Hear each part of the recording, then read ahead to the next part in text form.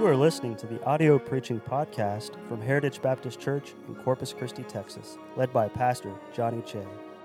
Our church is dedicated to serving Jesus Christ and reaching the world by going forward with the gospel. We pray that you will be helped and blessed by this message from God's Word. Hebrews 10:24. Let's get to the actual message, though, this morning, but that is the most important message. There is no more important message than the gospel.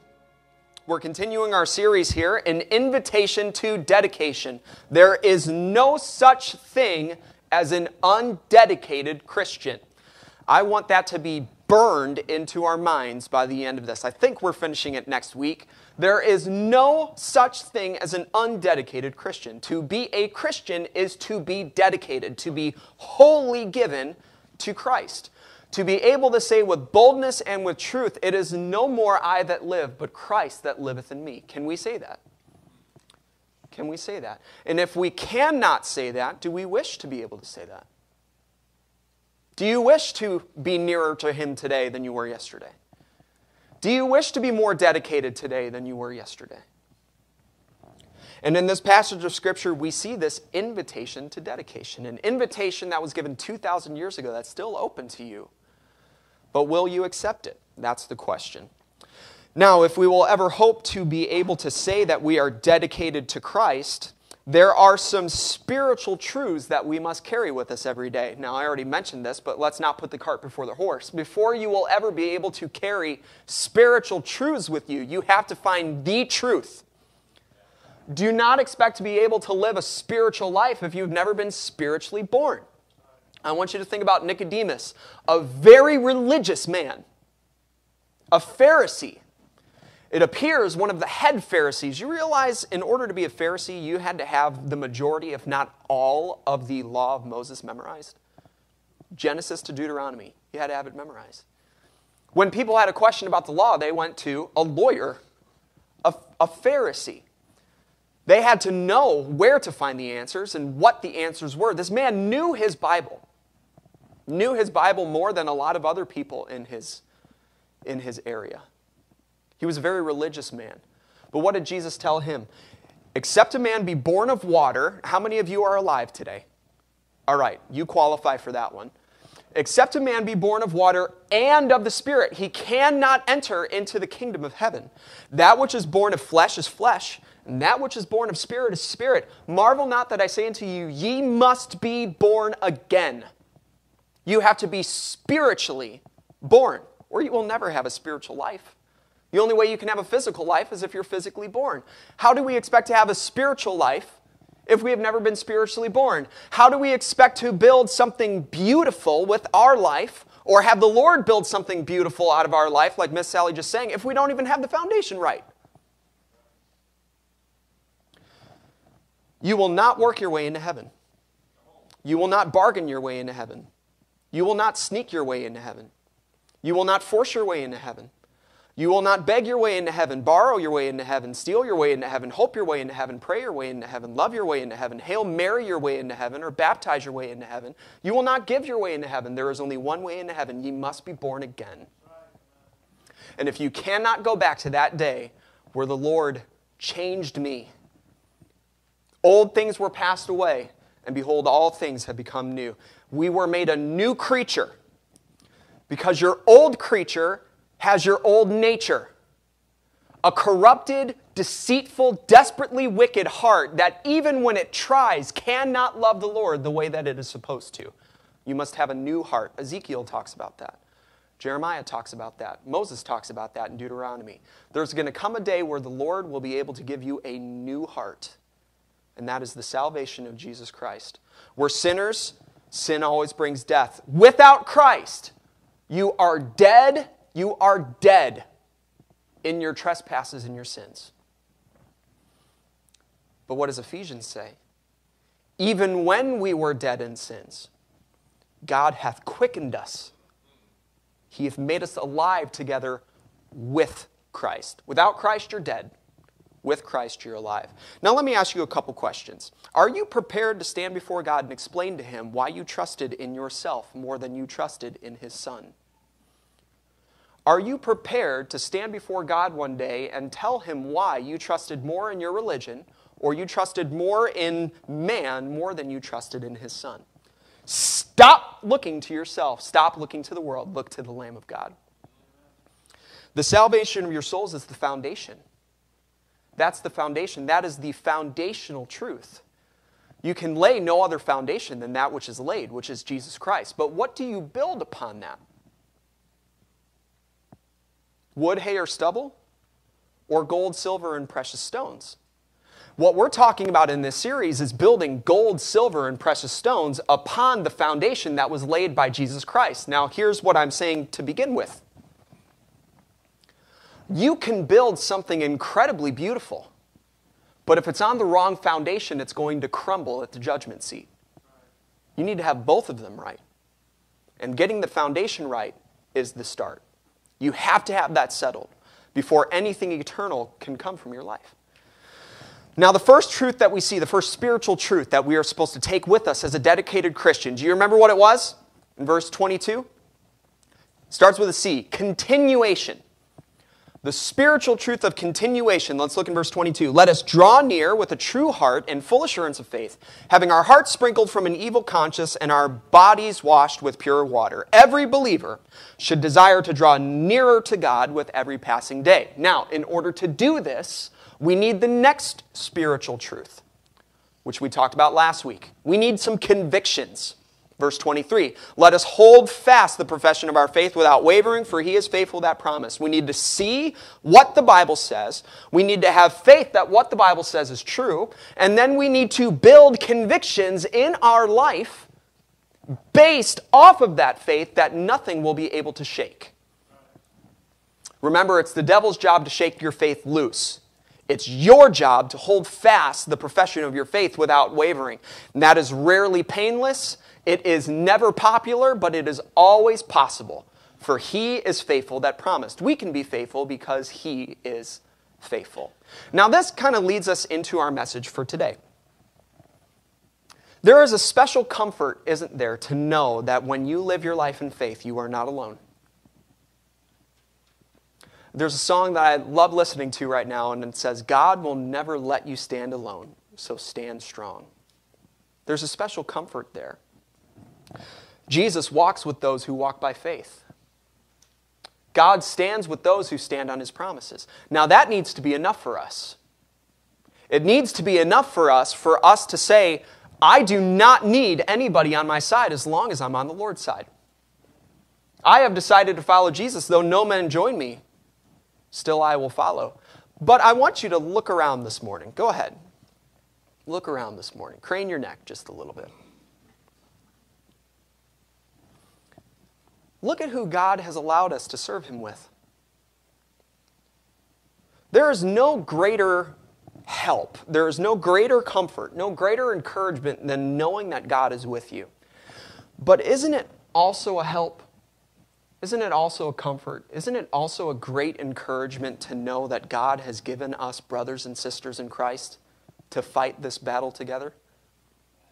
He has given us people that we can rely on, that we can talk to. There's a reason that God refers to his children as a body, because we're in this together. We're not assassins, we're an army. We are in this together. Look in verse 24. Let us consider one another to provoke unto love and to good works. So the next spiritual truth that we must carry with us, a spiritual truth that will help us greatly in living this life of dedication, a spiritual truth that is so vital in our life of faith, we cannot be surprised why Satan is fighting so hard to belittle it and cause us to neglect it. And it is the spiritual truth of consideration.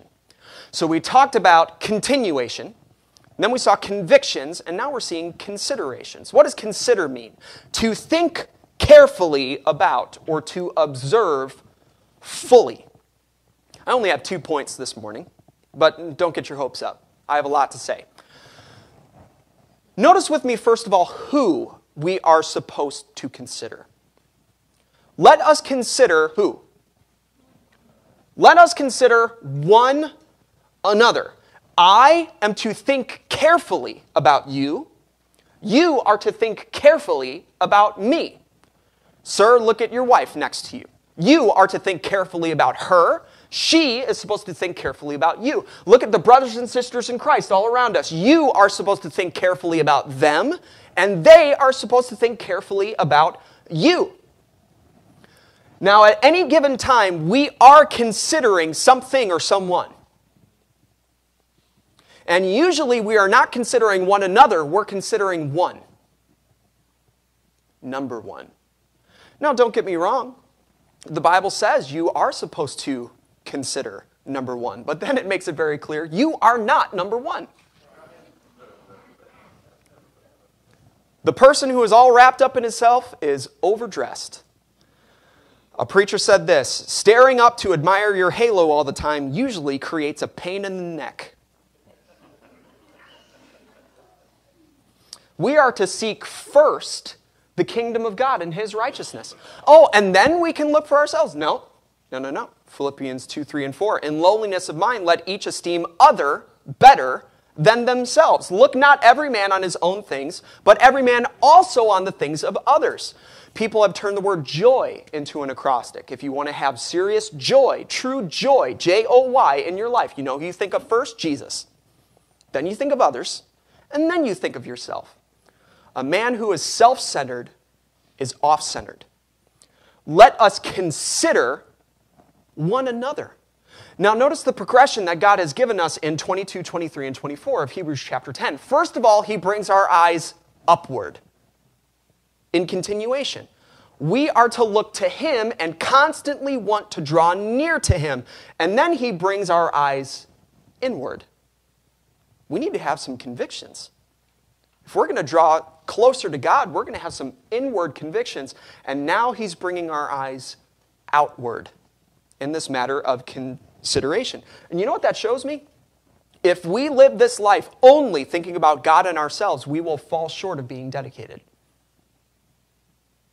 If we live this life only thinking about God and ourselves, we will fall short of being dedicated. We are commanded to love our neighbor as ourselves. But you don't know what he did to me. Or you don't know how she hurt me. Or you don't know Cole like I know Cole. Or you don't know Brother Luke like I know Brother Luke. If you knew everything about Brother Luke, then I knew about Brother Luke. You wouldn't. Okay, all right. You may be right.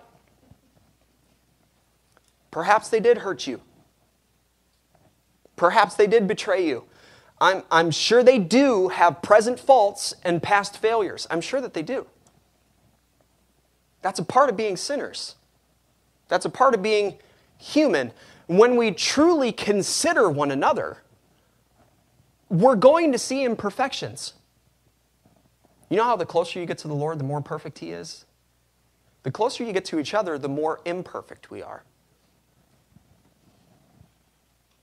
Right now, you don't see everything on my face. There's probably pimples and hair sticking out everywhere because I'm trying to grow as much hair as possible for tonight because I don't want to win the Nice Try award.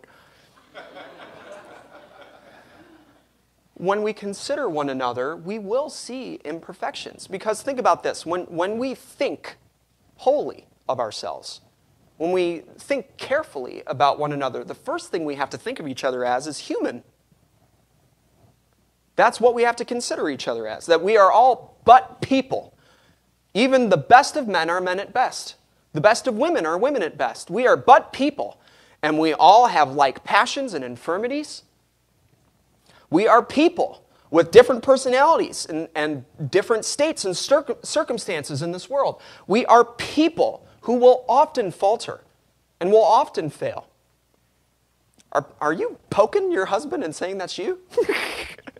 That's you. You always fail. You always falter. Right? We are people whose mistakes bring damage not only to themselves but to others. There's always collateral damage in sin and in mistakes. And it's here where many people find an excuse to give up on the other. I have considered you to be imperfect. Further than that, your imperfection has now affected me. So I'm done with you. I'm giving up on you. Fool me once, shame on you. Fool me twice, shame on me. Peter went through this before. Lord, how oft shall my brother sin against me and I forgive him? 7 times? You know the answer. We don't just give up on other people because they're human. Now, let's go further than this, though. And stay with me throughout this entire time. This is a feel-good message right now. This is what Joel Osteen would say, and then he would stop. Don't just give up on people because they're human. What? Was that not good? Oh, I need to smile more. Let's talk about the whole counsel of God here, okay? So no, we don't just give up on people because they're, as my dad would say, po buddies nerfect.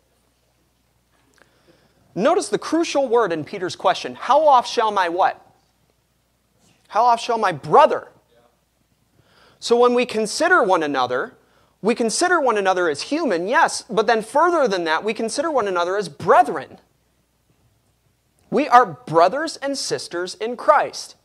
A man said this, we are partakers of the same grace, which means we needed the same grace. We are loved with the same love, redeemed by the same blood. We have the same spirit, the same faith, the same righteousness, the same fountain to wash in, the same fullness to partake of, the same throne of grace to go to, and the same inheritance to enjoy. We are all sinful flesh, prone to falter and fail, but brothers and sisters don't give up on each other during those times. That's when we need each other the most. Galatians 6:1, brethren, if a man be overtaken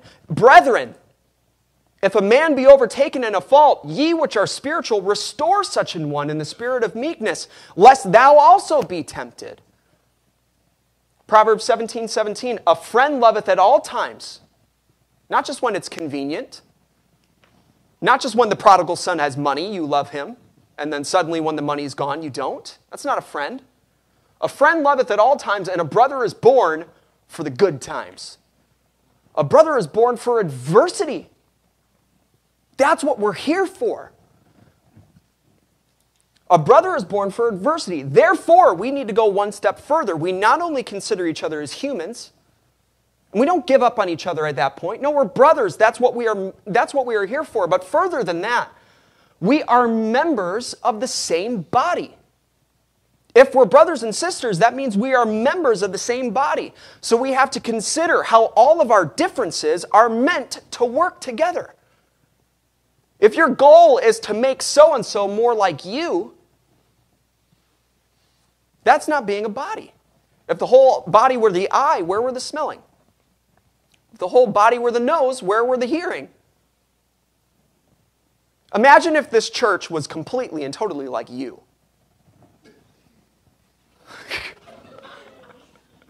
How boring. How boring. In my case, how obnoxious and annoying and immature. No, we need variety. I just want to go off and, Brother Rusty, let's paint the buses neon green. And he goes, no, hang on. We need those differences in personalities. I'm like a Jack Russell Terrier. Brother Rusty is like, have you ever seen Homeward Bound? Okay? I'm like Chance, he's like Shadow, right? I just want to, oh, there's a porcupine, let's eat it. And he's like, what do you. We need that in each other. And we're all members of the same body. And when we consider each other as a body, that means when one part of the body suffers, the whole body suffers. Have you ever just hurt your ankle? What happens to the rest of your body? Have you ever just had a fever? Men? What happens to the rest of your body? Shut down. I saw something the other day. All these people are taking your temperature as they walk into a business. And so a lady, a man was walking in. She said, sir, I need to take your temperature. I want to make sure that you don't have a fever. And he said, ma'am, have you ever seen a man with a fever walking? It's very true. When you consider each other as a body, hey, we are human, but we're brothers and sisters. That's what we are here for, and we're all members of a body. When one part of the body is weak, that's when the other parts of the body work harder in order to give the weak part of the body time to heal and time to grow. Now, Here's where I must pause and be very clear about something very important. We are members of a body. And considering that a member of the body may be hurt is one thing. Or considering that a member of the body is weak is one thing. But when a member of a body repeatedly shows that it has no desire, it has absolutely no desire to unite with the direction of the rest of the body, or it has no desire to contribute to the rest of the body, that's something else entirely. Can two walk together except they be agreed? Church, I am your pastor. I'm not just your preacher. A lot of people want a preacher and not a pastor. I am your pastor, not just your preacher. And we are brethren and not just acquaintances. I can't say that word. Acquaintances. But I can't help you if you keep running to the world. I cannot pastor you if you keep running to the world. I can't help someone when they refuse to follow the direction that God has given to this body of believers. I can't help that. I can pray, certainly. I don't give up right away.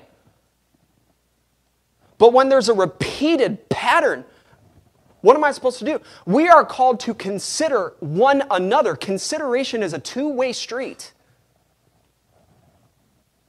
We are supposed to be a body, a unit, an army, and that can only happen when everybody is considering one another. When even one member refuses to consider somebody else or consider others rather than themselves, the whole body suffers. I understand we're human and we'll make mistakes. I understand we're brothers and we shouldn't give up on each other. But we are a body. And this body is going forward with the gospel. Are you in or are you out? Now, if you know you're in, sit there and smile and say amen, you're fine. Or are you out? Whose side are you on? Whose uniform are you wearing throughout the week? I know the uniform that we wear on Sunday. Well, what about Monday and Tuesday? And Wednesday, Thursday, Friday, and Saturday? Whose uniform are we wearing? Is there something in your life that just makes you sick? Like a certain food? There are certain foods that my wife can't handle ever since she was pregnant, and then she just smells that food. I remember with Everly, it was just any type of beef. It was, I'm like, okay, hang on. I basically just locked her in her room. Is there an activity? Fishing for me. Getting me on a boat. That's why in the Amazon, he's like, I want to take you 8 hours upriver. And I was like, no. Can we walk? Let's not go on a boat. I did get on a boat and it wasn't too bad. But fishing, where that huge boat is just bobbing up and down, my brain goes, no, absolutely not. The turbulence on the plane that we had from Bogota to Miami was some of the worst we've ever had. I was hanging on to my tray in front of me, half asleep. What's going on? I can't do it. It makes me sick. God told that church in Laodicea, it makes me sick that you're lukewarm. I wish you were in, I wish you were out, but I can't stand this belief that you can stay right in the middle and act like you're in when it suits you, but then act like you're out when it suits you. I will spew thee out of my mouth. There is no life more miserable than a lukewarm life. And no pastor, no church, no brother can help someone who's determined just to do their own thing. We can't help that. It's like what Jesus said to the Pharisees. We've piped to you, you haven't danced. We've mourned with you, and you haven't lamented. What more can be done? What more can be done? Some of you, you're struggling with that right now because you have saved family who's just off doing their own thing. You know that they know better, but they're just off doing their own thing. And you have tried everything to bring them back. You have children that are wayward. They're just gone. They know better, but they're just off. You have spouses that are just not on board with you. You're going to come to church, they're going to stay home. And no matter what you do, they're just going to do their own thing. You have friends who know better. I have so many friends from high school and college that know better, but they're just off doing their own thing. And I've talked to them. I've reasoned with them. I've tried to be kind to them and show them love, but they just want to do their own thing. And it comes to the point where I say, the Bible says this, and they will literally say, I don't care what the Bible says. I know how I feel. How can you help that? You may not be able to help, but you can still love. You can still love. But you have to remember, it's heartbreaking. But sometimes the best way to show love is tough love. The best way to show love to someone is by letting him hit rock bottom. Rock bottom is a foundation you can build off of. The best way to bring a prodigal home, stay home. You can't go out chasing after him all the time. Stay home. Stay where you've always stayed. Imagine if that son would have said, I'm done, I'm going back home. And then he gets back home and the father's gone. Well, he went out to look for you and he's never come back. Or imagine if he came home and the home looked completely different than when he left. Wait a second. All these rules that I wanted to come back to, all this structure that I wanted to come back to from my wayward life are all gone now. This is why I wanted to come out of the world back home so I could have that structure again. Father, what happened? Best way to bring a prodigal home is stay home. You know, in that same letter in 1 Corinthians, are you following? Are we following? In that same letter where Paul told Corinthians, hey, we're a body and we need to work together. Just a little bit earlier, he also said, hey, there's someone in your church who's messing around with his father's wife. Get him out. Says you release such an one, or what's the phrase that he uses? Deliver such an one unto Satan for the destruction of the flesh, that the spirit may be saved in the day of the Lord Jesus. Paul was all about being a body and not giving up on people, but when there was a pattern of I'm just going to do what I want. You know what God told through Joshua to those Israelite people who were on the fence? It's time to choose. Choose you this day whom ye will serve. Because we're about to go forward, and if you're going to come with, that means you're on our side. We're not going to go over there and start worshiping other gods. We're going to worship the God. And church, to everybody here, member, non-member, everybody here, I am assuming that you are here because the Holy Spirit wanted you to hear this. And if you have a church where you're from, where do you stand? Make a choice. Are you in or are you out? None of this in the middle stuff. The in the middle of the road churches are killing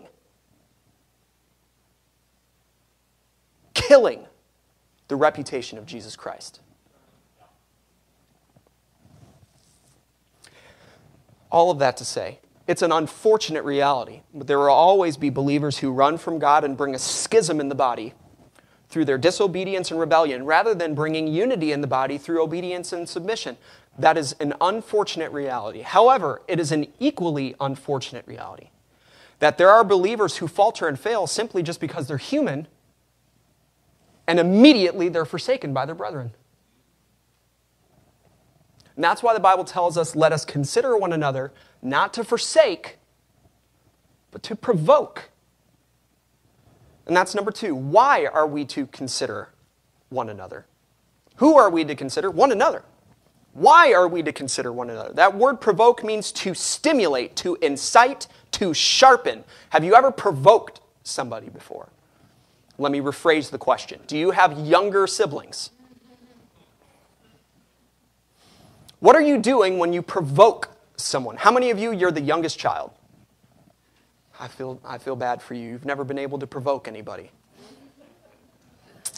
What are you doing when you provoke somebody else? You are using your words, you're using your actions, you're using your ideas to persuade someone else to act in a certain way.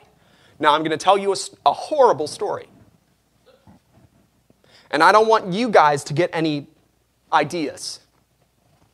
But this is something that I did when I was young and unlearned in high school, I think I've already told you this story before. We got to go to this banquet for the church.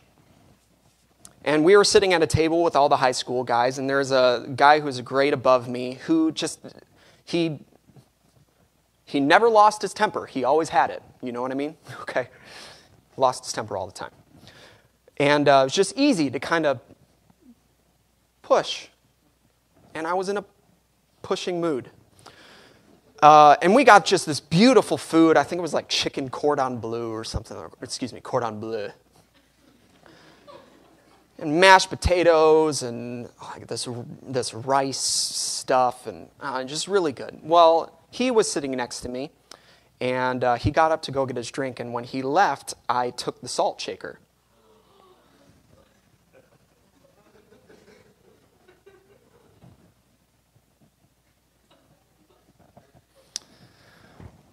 But see, you all were playing checkers in high school. I was playing chess. I put it back, and then I took the pepper shaker, and I unscrewed the top. Just kind of sat it on there and put it back. Here he comes back, and he takes a bite, and he spits it out, because it was too salty. Who in the world did this? Who ruined my food? Blah, blah, blah, blah, blah, blah. I almost said his name. His name was John. John. It was that guy over there. And I pointed at a college student at another table. I said, you know what you should do? You should put pepper in his food. And he went, yeah. So he grabs that pepper shaker, and he goes over to the college student's table and goes just to put, just a little dash. And the cap falls off.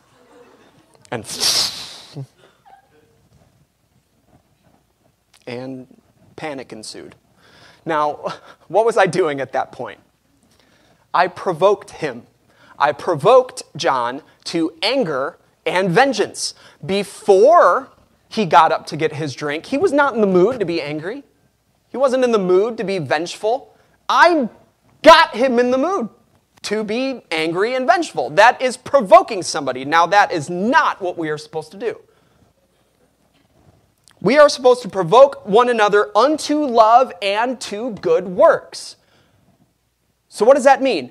Everything we say, everything we do, everything we believe should put other people in the mood to love the Lord and live for the Lord. That is provoking one another unto good works. Well, why don't people just do that anyway? Why don't people just do what's right all the time? Why don't people just love the Lord all the time? Why don't people just live for the Lord all the time? Are you asking for a friend or are you asking for yourself? Have you never come to the point where you were weary in well-doing? Have you never asked yourselves, can I do this anymore? Have you never said, I don't think I can do this anymore? Have you ever looked at loving and living for the Lord and thought, why is it so difficult lately just to do what's right? Why don't I read my Bible the way that I used to? I wake up every morning and say, read your Bible, and then I don't. How come when I pray, it just feels like there's a brass ceiling and my prayer doesn't go anywhere? Why am I not devoting more time to my ministry? Why have I lost my joy in serving Jesus? Ecclesiastes 10:10 says this, if the iron be blunt and he do not whet the edge, then must he put to more strength. And when you're already weak and you know you have to put to more strength just to do something that you always have been able to do, it's frustrating. Now, every man here knows that a sharp knife is much safer than a dull knife.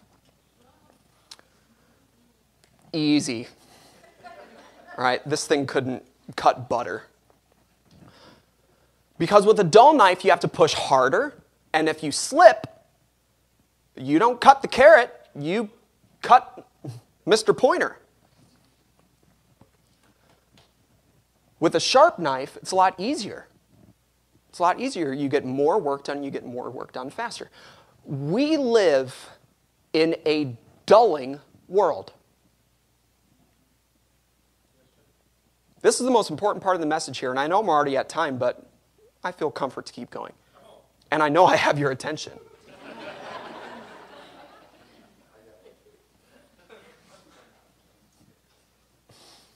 We live in a dulling world. We live in a world that brings out the worst in us, doesn't it? Peter with Jesus? I'll go with you to death. Peter with the world? Who's Jesus? The same David that killed Goliath slept with Bathsheba. The same Moses that parted the Red Sea smote the rock. The same Hezekiah that rejected the Assyrians and invited the Babylonians into his kingdom. All of us have been made dull by the influence of this world. All of us. Don't answer the question, but how many of you are dull right now? And it's just becoming hard to do what you've always done. All of us have had moments where we needed to be sharpened again, because we're having to put forth more strength. All of us have had times when we desired to continue to draw near to God. We desired to live according to Bible convictions. But because the devil is the devil, and because the world is the world, and because flesh is flesh, our faith is beginning to waver. And like Elijah under that juniper tree, you know what he said? I'm alone. And if I'm alone, then I can't do this anymore. Now I'm going to do something that every man in here is going to cringe at. This is a sharpening steel, but I'm going to use it in the wrong way. This is going to picture the world for a little bit. I want you to think of what happened to Elijah in 1 Kings chapter 17 and 18 and 19. Elijah is in the middle of his ministry. 3 years of drought. And he goes and he faces that heathen king and he says, I am not he that troubleth Israel, but thou, because Ahab had just blamed him for all of Israel's troubles. False accusations. You know what that does to somebody? It's going to dull you. So then he says, I see the men wincing. What is that going to do to this knife? It's going to completely take the edge off of it.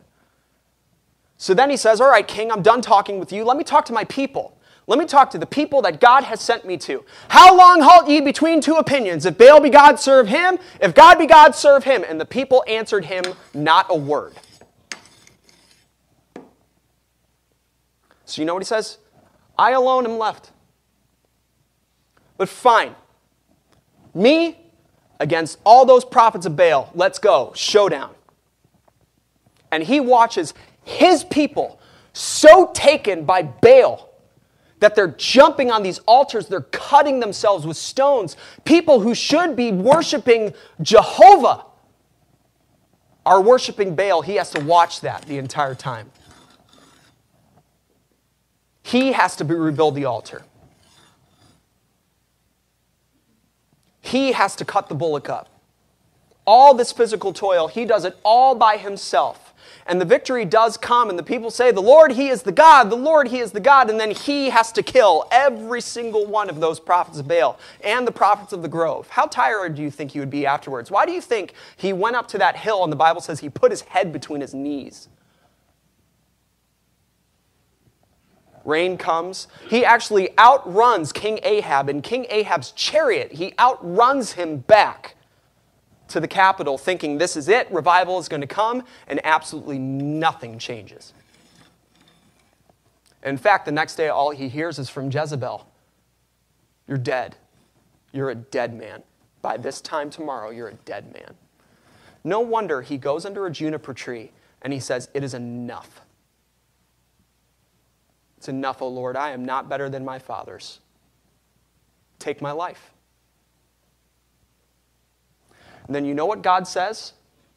I'm going to give you Elisha. And the Bible says Elisha ministered unto Elijah.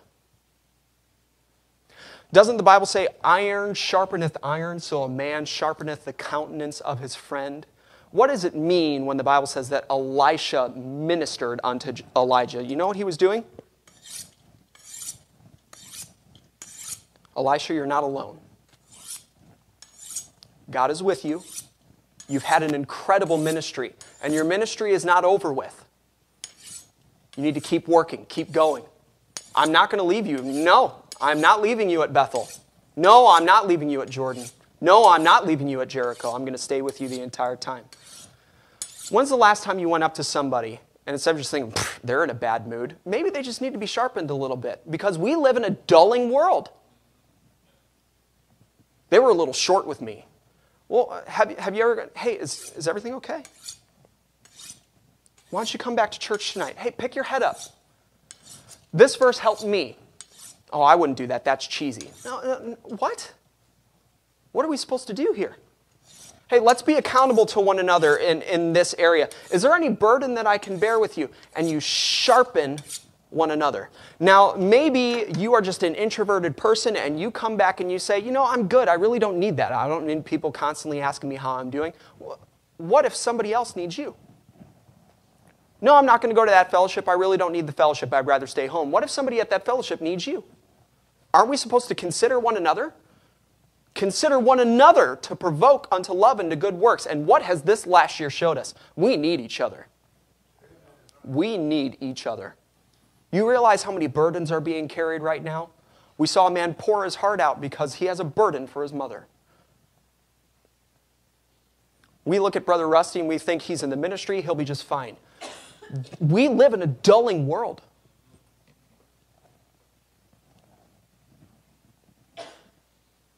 People are bearing the loss of loved ones. We live in a dulling world. People have upcoming tests and mental burdens, emotional burdens, because they don't know what these tests are going to bring forth. We live in a dulling world. That's what we're here for. To consider that. We're only human. We need each other. Build each other up. The world is so divided. They need to be able to look at something and see some unity. And you know what the Bible says in Acts, when that church first started coming up and they had all things common, the Bible says they had favor with all the people. Because all the people in the public, all they could see was Rome this, and then common people that. Everything was division, everything was... And then they see people in unity. And they said, I want to know more about that. And you look back and you say, it's not us, it's not anything that we've done. It is because we all have the same Savior. And you tell them about the Lord. But church, I know that this is more of a Sunday night, Wednesday night message, but when is the last time you've provoked somebody? Don't you need some provocation right now? How many of you couldn't use somebody to come up to you and say, hey, I prayed for you? Be that to somebody else. You're going to need that. If we're going to be dedicated, realize at the end of the day, when you want to let go of your convictions, when your faith starts to waver, how many of you couldn't give testimony of a brother or a sister in Christ who came up to you and said, hey, don't let go. You're doing right. Keep going. Be that to somebody else. Thank you for listening to our audio preaching podcast. For more information about our ministries, or if you would like to get in contact with us, please visit our website at heritagebaptistcctx.org. May God bless you as you go forward with the gospel this week.